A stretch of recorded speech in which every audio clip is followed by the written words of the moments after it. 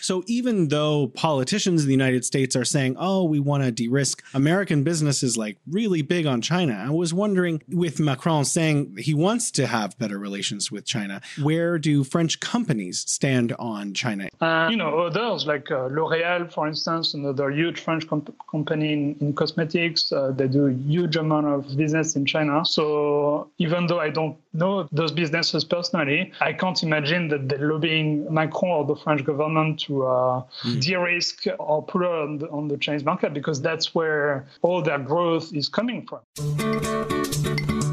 Welcome to The Bridge. Fun conversations on culture, life, and everything in between. Welcome to The Bridge. We are a show which connects East and West. We're very blessed today to have Arnaud Bertrand, who is an entrepreneur and CEO of Me and Chi. Is that correct? That's right. Oh, yeah. Find us where you get your podcasts. If you like the show, then consider pushing the like button or giving us 5 stars. Suggestions, comments, anything you would like to share, email us at welovethebridge@gmail.com. We love the bridge.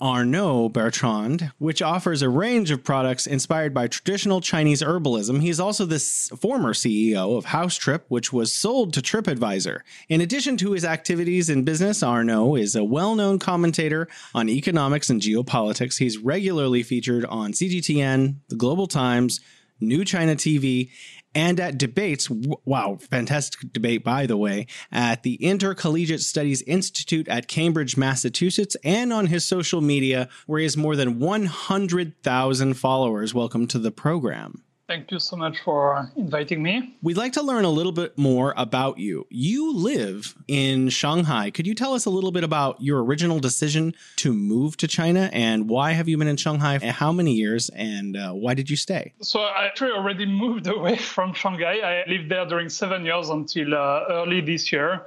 I tend to move quite a lot. I've already lived in 8 countries. The reason for moving to Shanghai is simply because my wife is from Shanghai. Wow. And the story is that we used to live in Nepal, in a small town called Pokhara.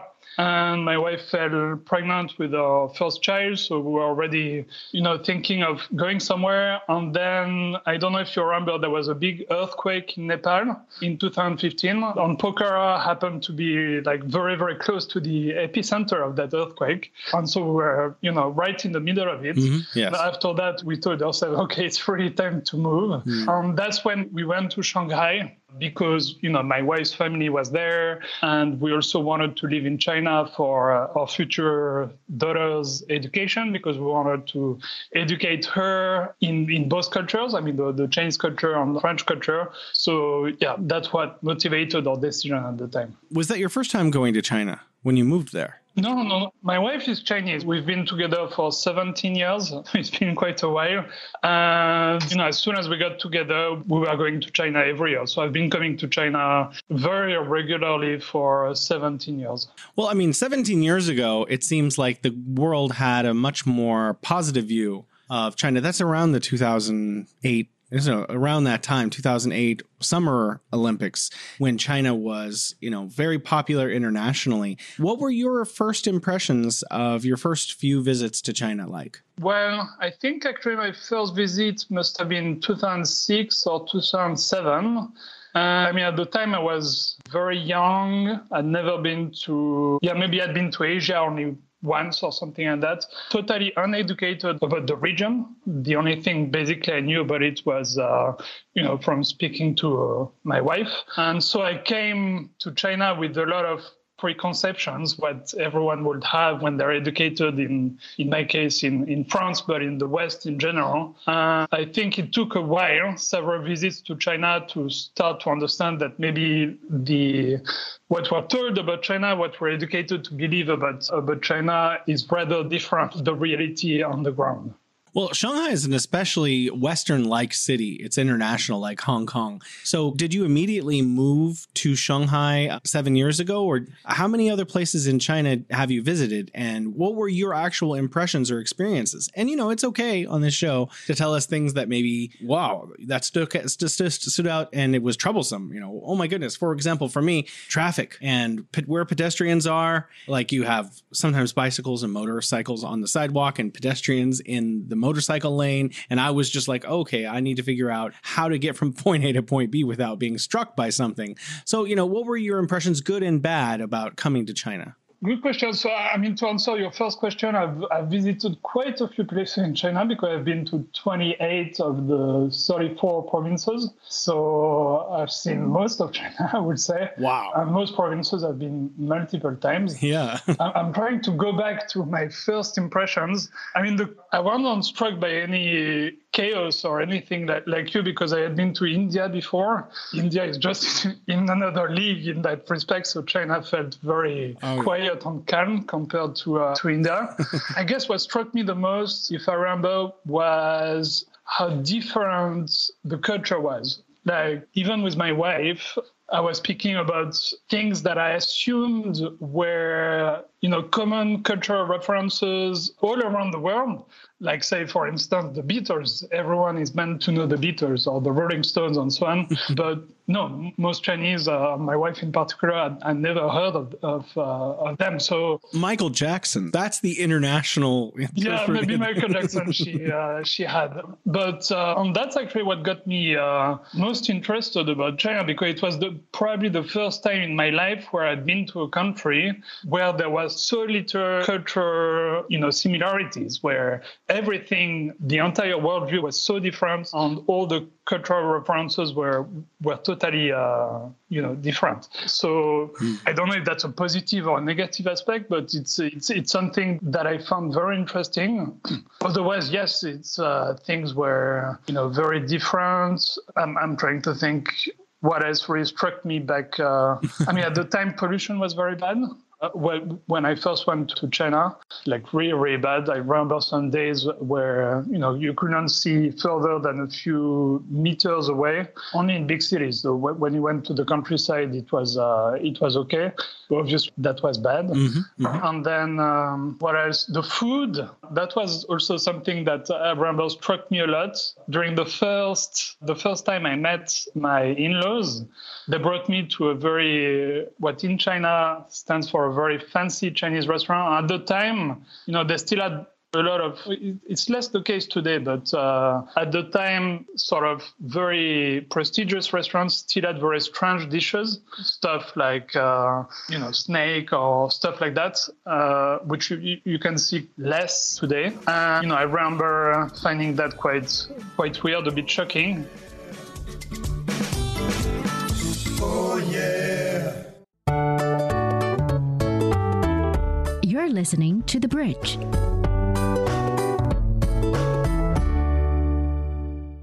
What's interesting to me, Arnaud, is, I'm from the United States of America, and oftentimes in our culture, we look at the French cuisine and think, oh, they're really experimental. They're really out there, escargot and things like that. Yeah. So for a French person to come to China and say, wow, the Chinese food is really experimental, really out there, it's kind of interesting.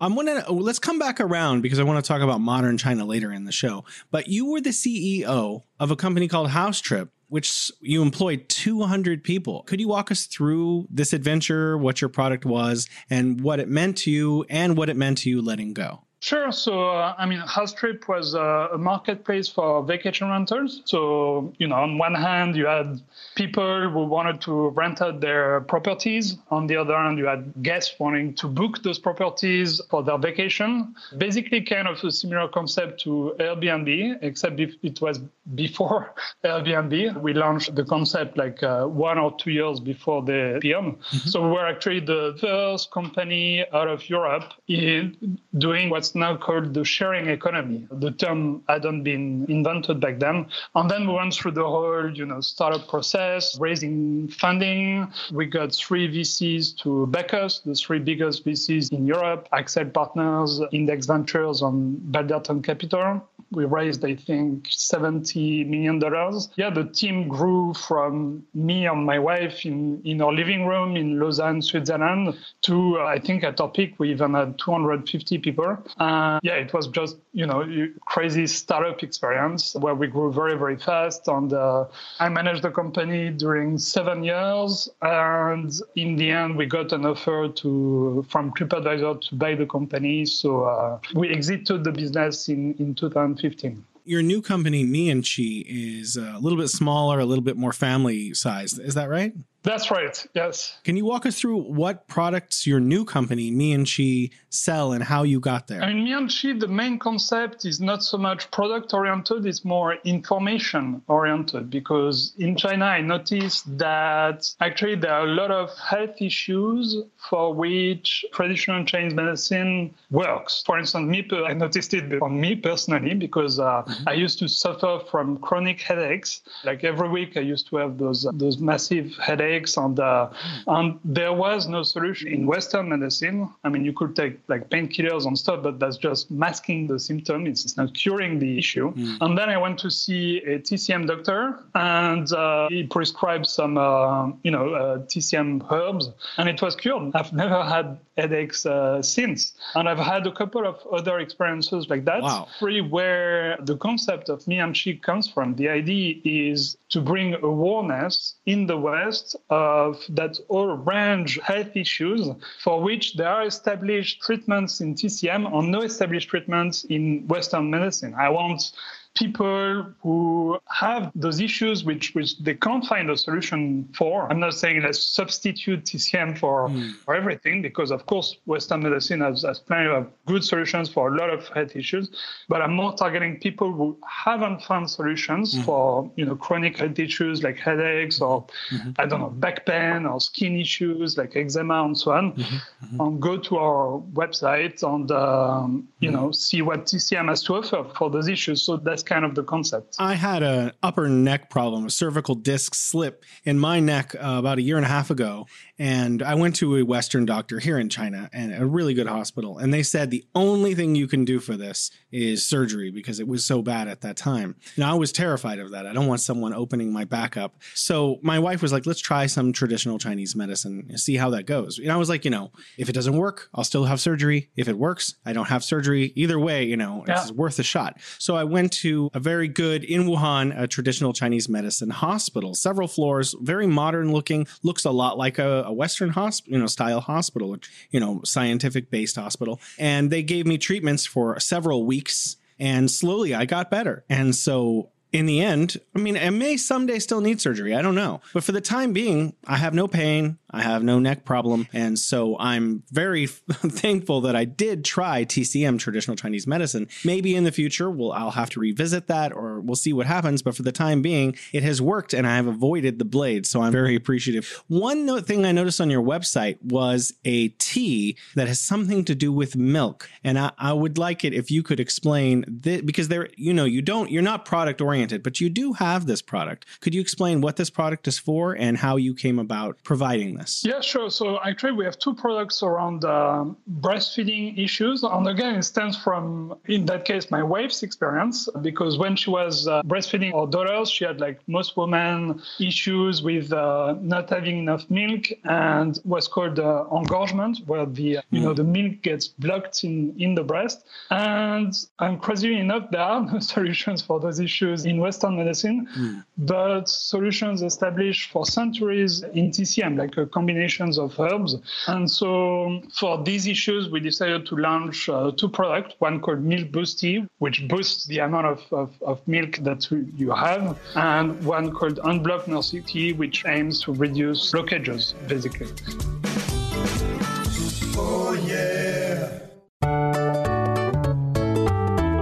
You're listening to The Bridge.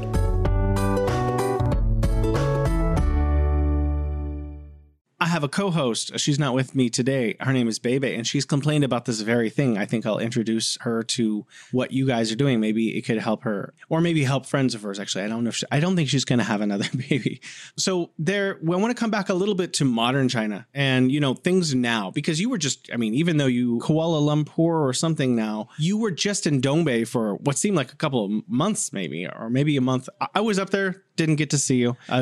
We didn't cross paths. But life in China now and life in China 10 years ago and life in China that people perceive who've never been to China are all different things. So I think in, Western Europe and America, you get a very different, our media presents China in a specific kind of way. And it almost feels like that China doesn't even exist. And maybe that China was based on what China was like a little bit 10 or 20 years ago. And then you have contemporary real life in China. And I was wondering if you could walk us through your opinions about what people may get wrong outside of China. How is China really versus how they might perceive China? How is China really like versus maybe how people who've never been to China or haven't been to China in more than 10 years, what is the reality of your experience of what China's like? And maybe what does Western media get wrong? Sure.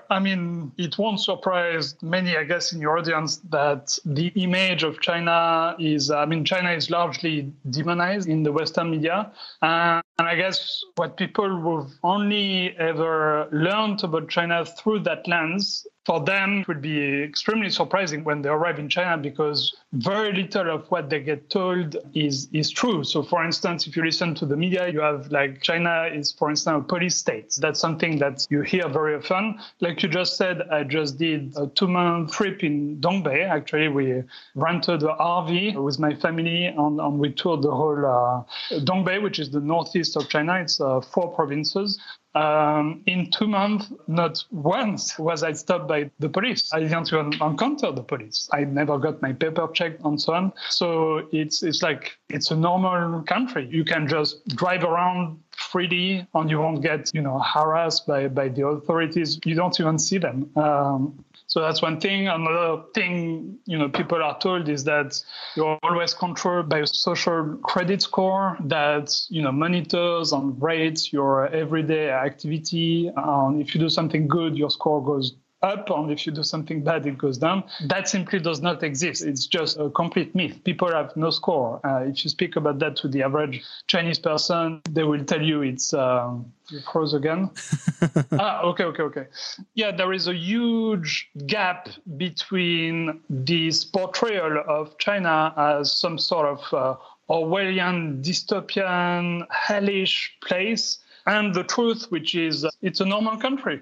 People have normal lives, normal jobs. They go shopping, they go to the cinema, and so on and so forth. Of course, one thing that's true is China has a different political system than the West. It's not a liberal democracy. But also that's often very misunderstood because not having a liberal democracy does not mean that it's not a democracy, actually, because a democracy is where you have a government that represents the people, that is legitimate in the eyes of the people, that does things that are in the interest of the people, whose leaders are from the people as well. And so it's the famous for the people, by the people. Sometimes I don't remember which American president said that. And when you study China, that's actually pretty much the case. People, by and large, are behind the government. They feel the government has their interest at heart. In order to become a government official, you come from the people. It's a meritocratic system. It's your legitimacy as a ruler, an official, is based on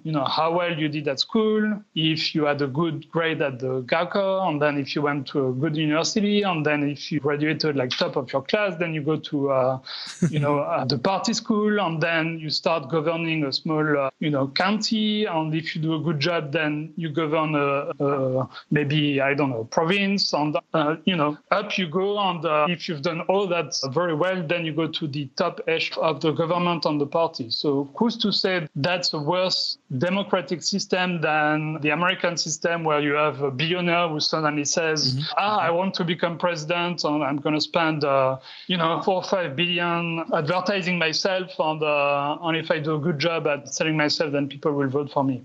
I think similar. I also think the consultative part of the Chinese system makes it democratic. It's not just about voting. It's about they actually take a huge body of regular people, all kinds of people. They try to represent blue collar workers, construction workers, people who work in service industry, teachers, and they get them together, these 2,000 more people in the CPPCC. I think it's every 2 years. I'm not actually sure. And they get together with the Congress. And then people basically say, hey, this is what we think, should be done. And then government officials take all of these ideas and their input and try to adjust society to meet the needs and expectations of the people that they are consulting. And then there's a new consultative body put together. And also, there's a phone number, 12345. Yeah, exactly. Yeah. I was actually at a train station here in Beijing, and it was last night. I was coming into Beijing Chaoyang, and I noticed that there's the distribution network for leaving the station when you arrive. Isn't that great? There's buses, and there's not a subway system that goes to this particular branch. There usually is. And I was thinking, maybe I should call 12345 and say, hey, you need a better pickup system to move people away from the station. And the interesting thing about China is someone would listen and they would probably eventually do something about it. My wife actually called 12345 to complain about her mom and dad's community in another province and say, oh yeah, there's this area that looks like it needs some, redevelopment. And she actually, within a few months, some government officials sent workers in to fix up this neighborhood. So, people actually, their concerns are dealt with. Whereas in the United States, I don't know how it is in France, but in the United States, oftentimes you'll have a pothole and you'll call the local officials and they'll say, oh, okay. And then the potholes will just still be there a year later. And so I'm not saying that America is not democratic, but I definitely do think that people misunderstand, just like you're saying, that the Chinese system is much more democratic than a lot of people give it credit for, because they honestly, outside of China, people really don't know how the Chinese system works. Yeah, exactly. It all stems from a lack of information. At the end of the day, we are very uneducated about China. And if only we took the time to, it's not about, I think we're not educated at all in Europe and in America about China. We are not taught anything about Chinese culture. We are not told anything about Chinese history. And so, of course, it's very easy then for the media, and also this lack of education among journalists also plays a role, because we're educated in the same way, journalists too. Mm-hmm. That plays a huge role in the demonization of China then, because we can't know if we're being lied to. And I think this actually stems from, in large part, the geopolitical situation, because there is no need to understand someone else when you're very, or at least you feel very superior to them. If you study a bit the history, there was a time when we used to understand China very, very well, actually. If you study the Enlightenment, for instance, period in Europe, right before that, there were a lot of Jesuit missionaries that were sent to China, like Matteo Ricci or those people. And, because China was such a power at the time, we couldn't impose on them, Christianism or political system and so on and so forth by force. We had to convince them about, in the case of those missionaries, they wanted to convince them to become Christian. And in order to convince someone, you have to really study them in depth, right? And so that's what those Jesuits did, like Matteo Ricci in particular. He studied all the Chinese classics. He was dressing up as a Confucian scholar. He translated the Chinese classics in Latin, which were then sent in Europe and studied there. And we had very deep, actually, among the intellectual class in Europe, very deep understanding of China. But after that, with the Industrial Revolution and our military might and so on, why bother understanding those people? We can just come with our weapons and force anything on them, and so that's been lost. And I think bit by bit, with the rise of Chinese power, China becoming more important, more powerful, able to defend itself, we're going to come back to a situation where we can't impose on China what we want by force, and we're going to have to understand China better in order to communicate with them, in order to convince them of this and that. And so we're going to go back to that. It's actually in our own interest to go back to that situation where we understand China. Yeah, I think the argument could even be made for China hawks, who they still need to understand China as well.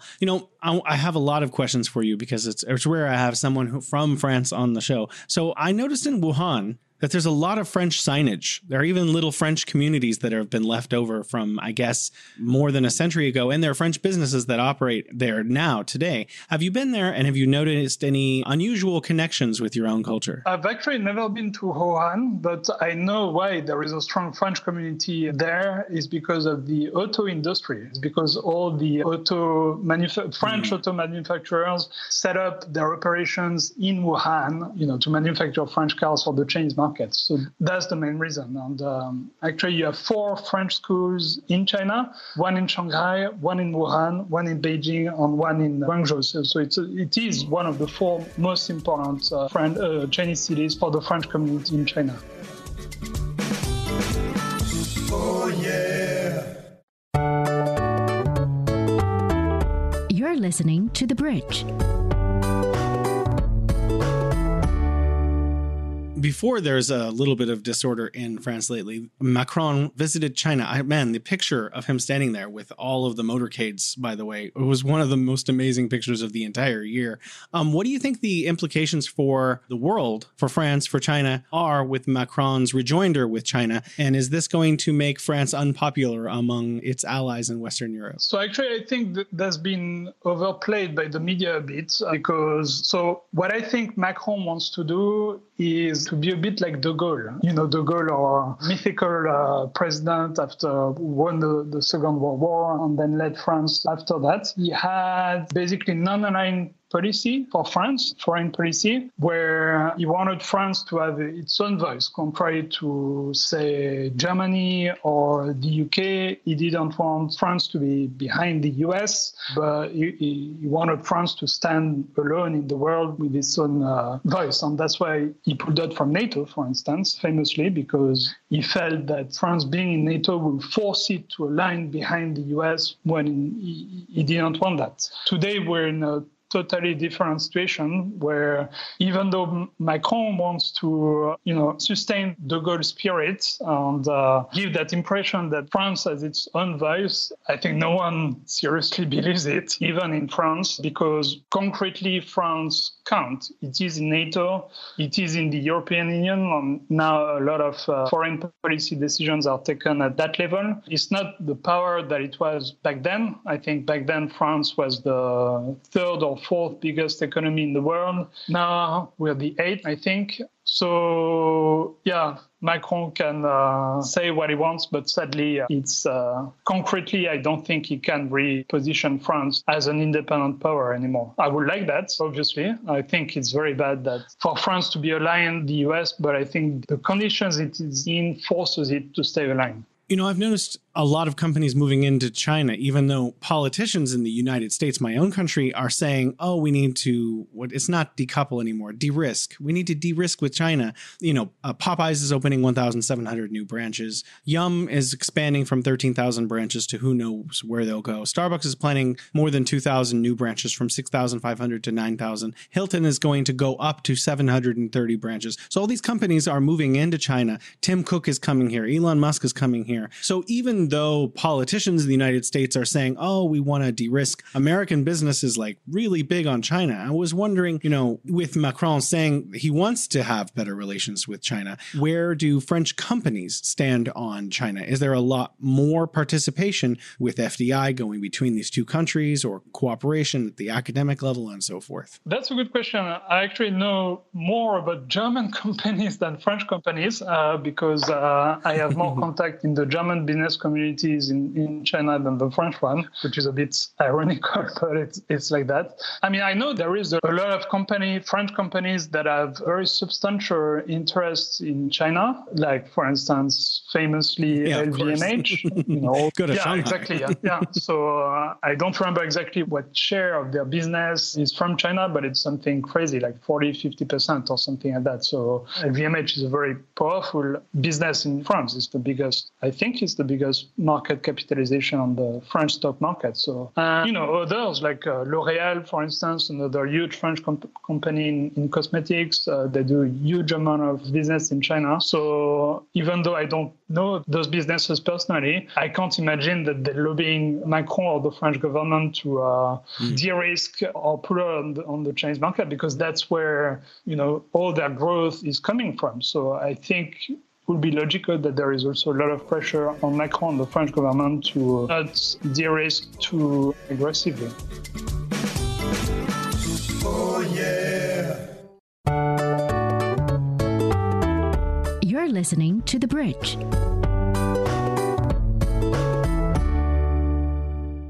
One thing that interests this program a lot is the Belt and Road. I'll walk you through why.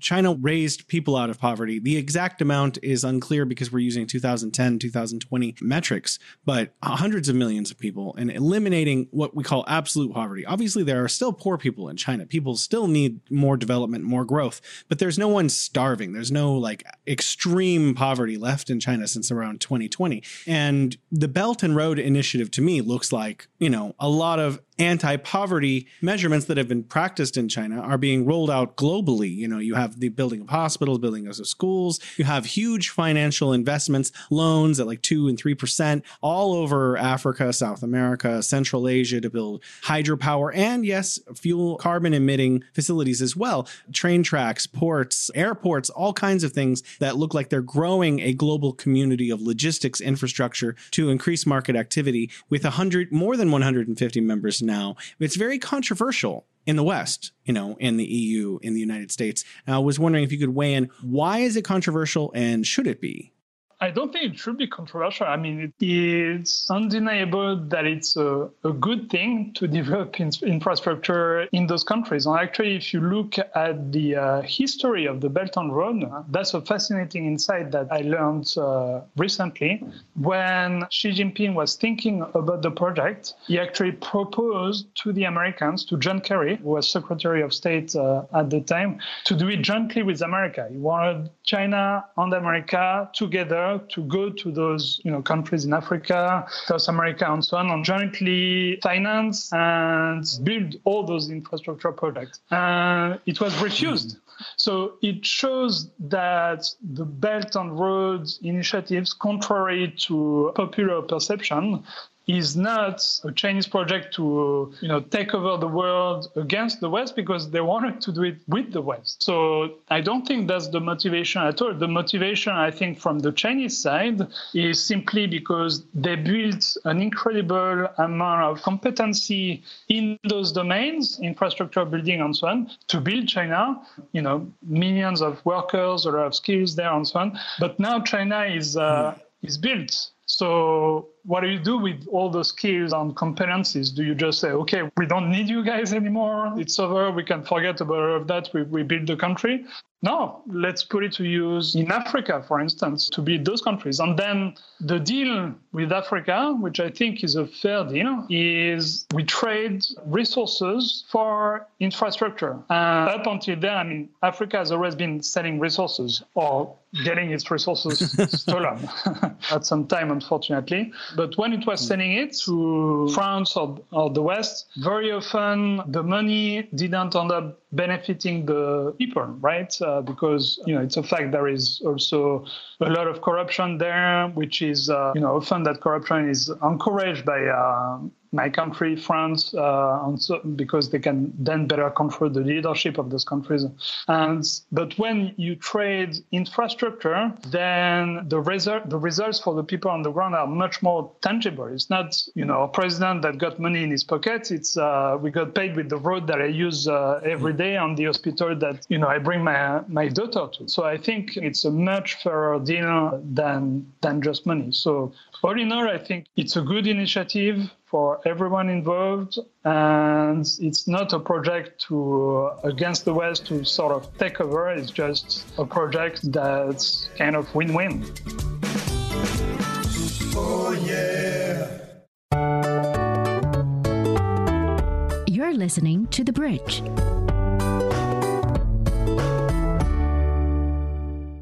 Recently, when you were debating Adrian Zenz, you mentioned safety as a human right I thought that was really interesting. Safety is a human right. And, my country, the United States, oftentimes accuses China of having human rights difficulties, which I think is beyond ironic. But you mentioned that China has a great deal of freedom in respect that it has a credible amount of safety, and it's protecting this human right of safety. Could you elaborate on that? What do you mean? Yeah, so, the debate with Adrian Zenz was which country has more freedom. It was partially on that, the US or China. And I reminded people that there is a very particular definition of freedom in the US, which is personal freedom. But often personal freedom comes at the cost of freedom. So, for instance, in the US, one key part of your personal freedoms is the right to bear arms, right? But, that creates a lot of issues, in particular safety issues, to the point where, school kids now are afraid of getting shot at school. You have, plenty of issues like that. It's not freedom when you're just afraid. You're afraid to go to school. Like it's really a huge impediment to your freedom to go to school free of fears, right? Actually, I think it was FDR Roosevelt who made a speech in the US at a time when freedom was understood differently in the US, on the four freedoms, the four essential freedoms. And one of them was freedom from fear. Another, I think, was freedom from disease, if I remember correctly. So there was a view of freedom that is not all about personal freedom, but also about taking a step back and looking at freedom more generally. And when you look at freedom that way, looking at freedom more generally, are people free from fear, free from disease, and so on, you can actually legitimately make the point that people in China might be more free than they are in the US, because people are much safer. Like, no one is afraid to walk in the streets in the middle of the night, for instance. Freedom from disease. Right now, China has a life expectancy that's even higher than the US. So, there are many aspects of freedom in which China objectively, which you can demonstrate with metrics, ranks higher than the US. Or another big one is freedom, period. Like, if you look at the US, you have the largest amount of prisoners in the world. Like, I think it's, you are 800 people in prison per 100,000 inhabitants, which is actually the same amount the Soviet Union at the height of the Gulag system under Stalin. So it's quite bad. I think China is like, can't remember the exact number, but it's something like a quarter of that, like 25% or something. So you have objectively more people who have not lost their freedom in China in that regard. Really, I'm going to have to look that up about freedom from, because, I think that the new way that they articulate freedom in the United States may not be inclusive to some of these grander, more societally driven ideas. Thank you. This is something I like to ask all of our guests that we have on. In terms of, obviously we're not communicating well, the West and China. And this is a big problem because we're living in a multipolar world now, and we need to understand each other. And I think it's safe to say for those of us who've lived in China that Chinese people really do understand the West quite well, actually. So in terms of like helping people from the West, I'm including Australia and all of Europe to some extent, North America, Canada, the whole West. It's not the geographic West. How can we get a better understanding of China? And what ways can we develop better communication and a better dialogue? So on a personal level, what you can do is simply travel to China. That would be my advice. Get a tourist visa. That's very easy. Go to China, just travel around, speak with everyday Chinese, try to, learn from them, learn their culture and so on. That will already, change your view quite a bit, I think. And then on broader country level, I think back to what we were saying earlier, I think a lot of effort needs to be made by governments to make sure that there is some level of education on China. We're already starting to see countries outside the West do that. Like, I don't know if you saw, but Saudi Arabia just announced that you could learn Chinese now. They will teach Chinese to their kids at school. I think Russia is starting to do that as well. And I think the West also should do efforts in direction, or maybe it's not teaching the language, but it's at least teaching a tiny bit of Chinese history so that we understand what this, country that's, so important in today's world and that's, so big as a share of the population. We need to understand its history, its culture, where it's coming from much, much better. Otherwise, we're going to keep lying to ourselves, and that's objectively against our interests. Even if we want to compete with China, even if we're a China hawk, no one can make the argument that it's a bad thing to understand China. Oh, yeah. You're listening to The Bridge.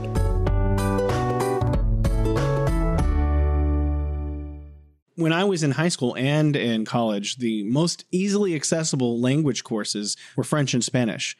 For obvious historical reasons, French is spoken all over Africa in addition to in Europe, and Spanish is spoken all over Latin America, including in Europe. So it made a lot of sense. And both of those are along with English, 6 official languages for the United Nations, as is Mandarin. So Mandarin is spoken by 1.4 billion people. I mean, it should definitely be at least an option for kids, when they're choosing to learn about cultures that are outside of the West. They should be given the option, at least minimally, to start learning about Chinese. It doesn't necessarily have to be everyone, but it could be like, oh, you want to study, French, you want to study, you want to study Spanish, you want to study Arabic, or do you want to study Mandarin?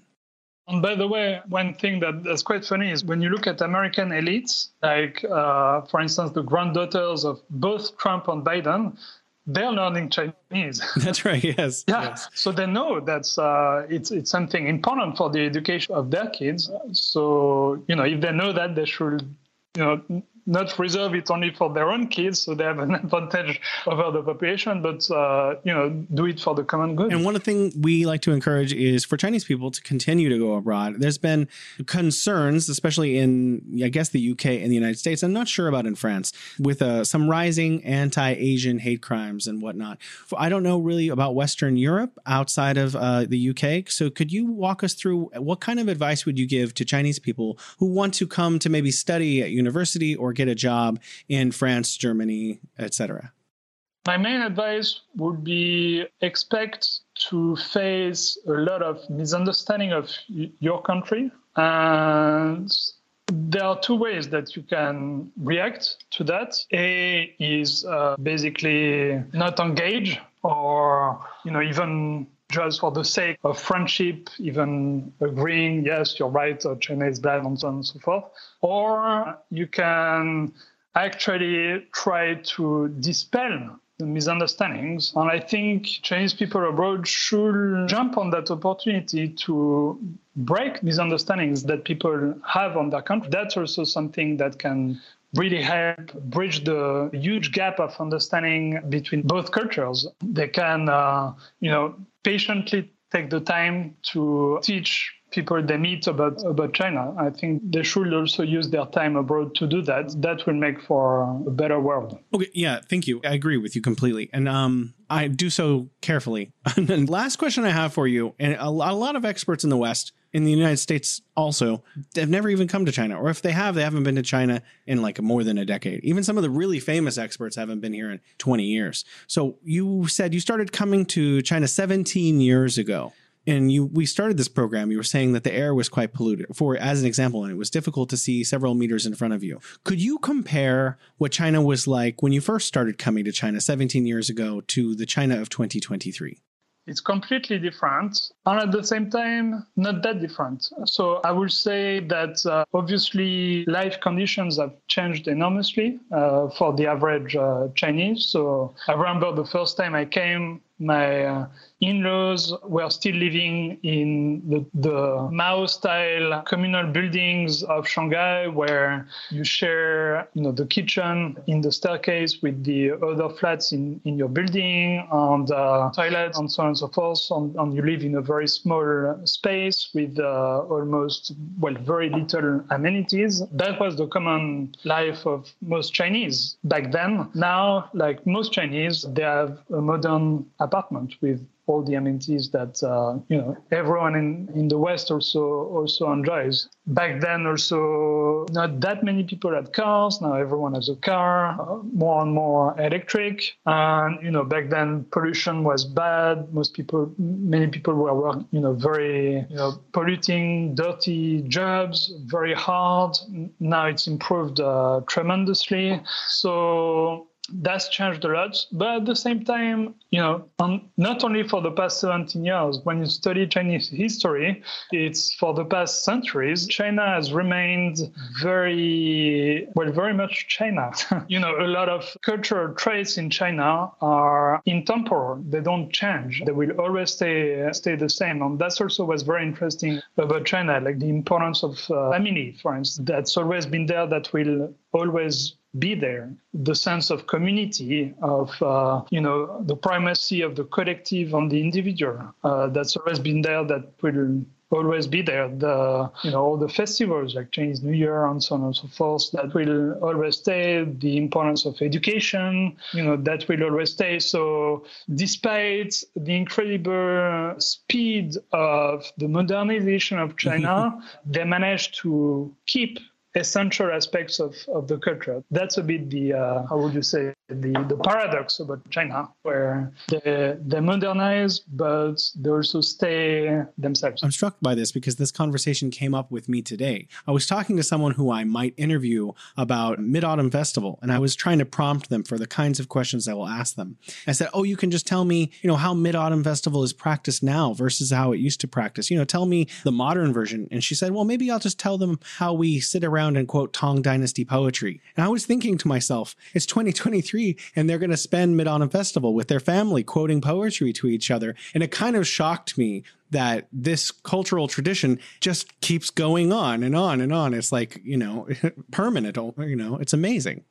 I think a lot has to do with the writing system, because our writing system is based on pronunciation. It's extremely difficult for us to access ancient texts because it's written in languages that we don't understand anymore, like Latin and so on and so forth. But then, since it's based on ideograms, even though it was pronounced differently 1,000 years ago, say, the ideograms stay the same. So you can still read everything that was written, 1,000, 1,500 years ago. And so you have a much stronger connection with the past than we do. I think that plays a big role. I want to just say thank you so much for joining the program, Arnaud. It was fantastic having you here. And I've learned a lot listening to you give your explanations to some of these questions that we ask a lot of folks. Thank you again so much for your time. Thank you so much for the invite. It was great speaking with you.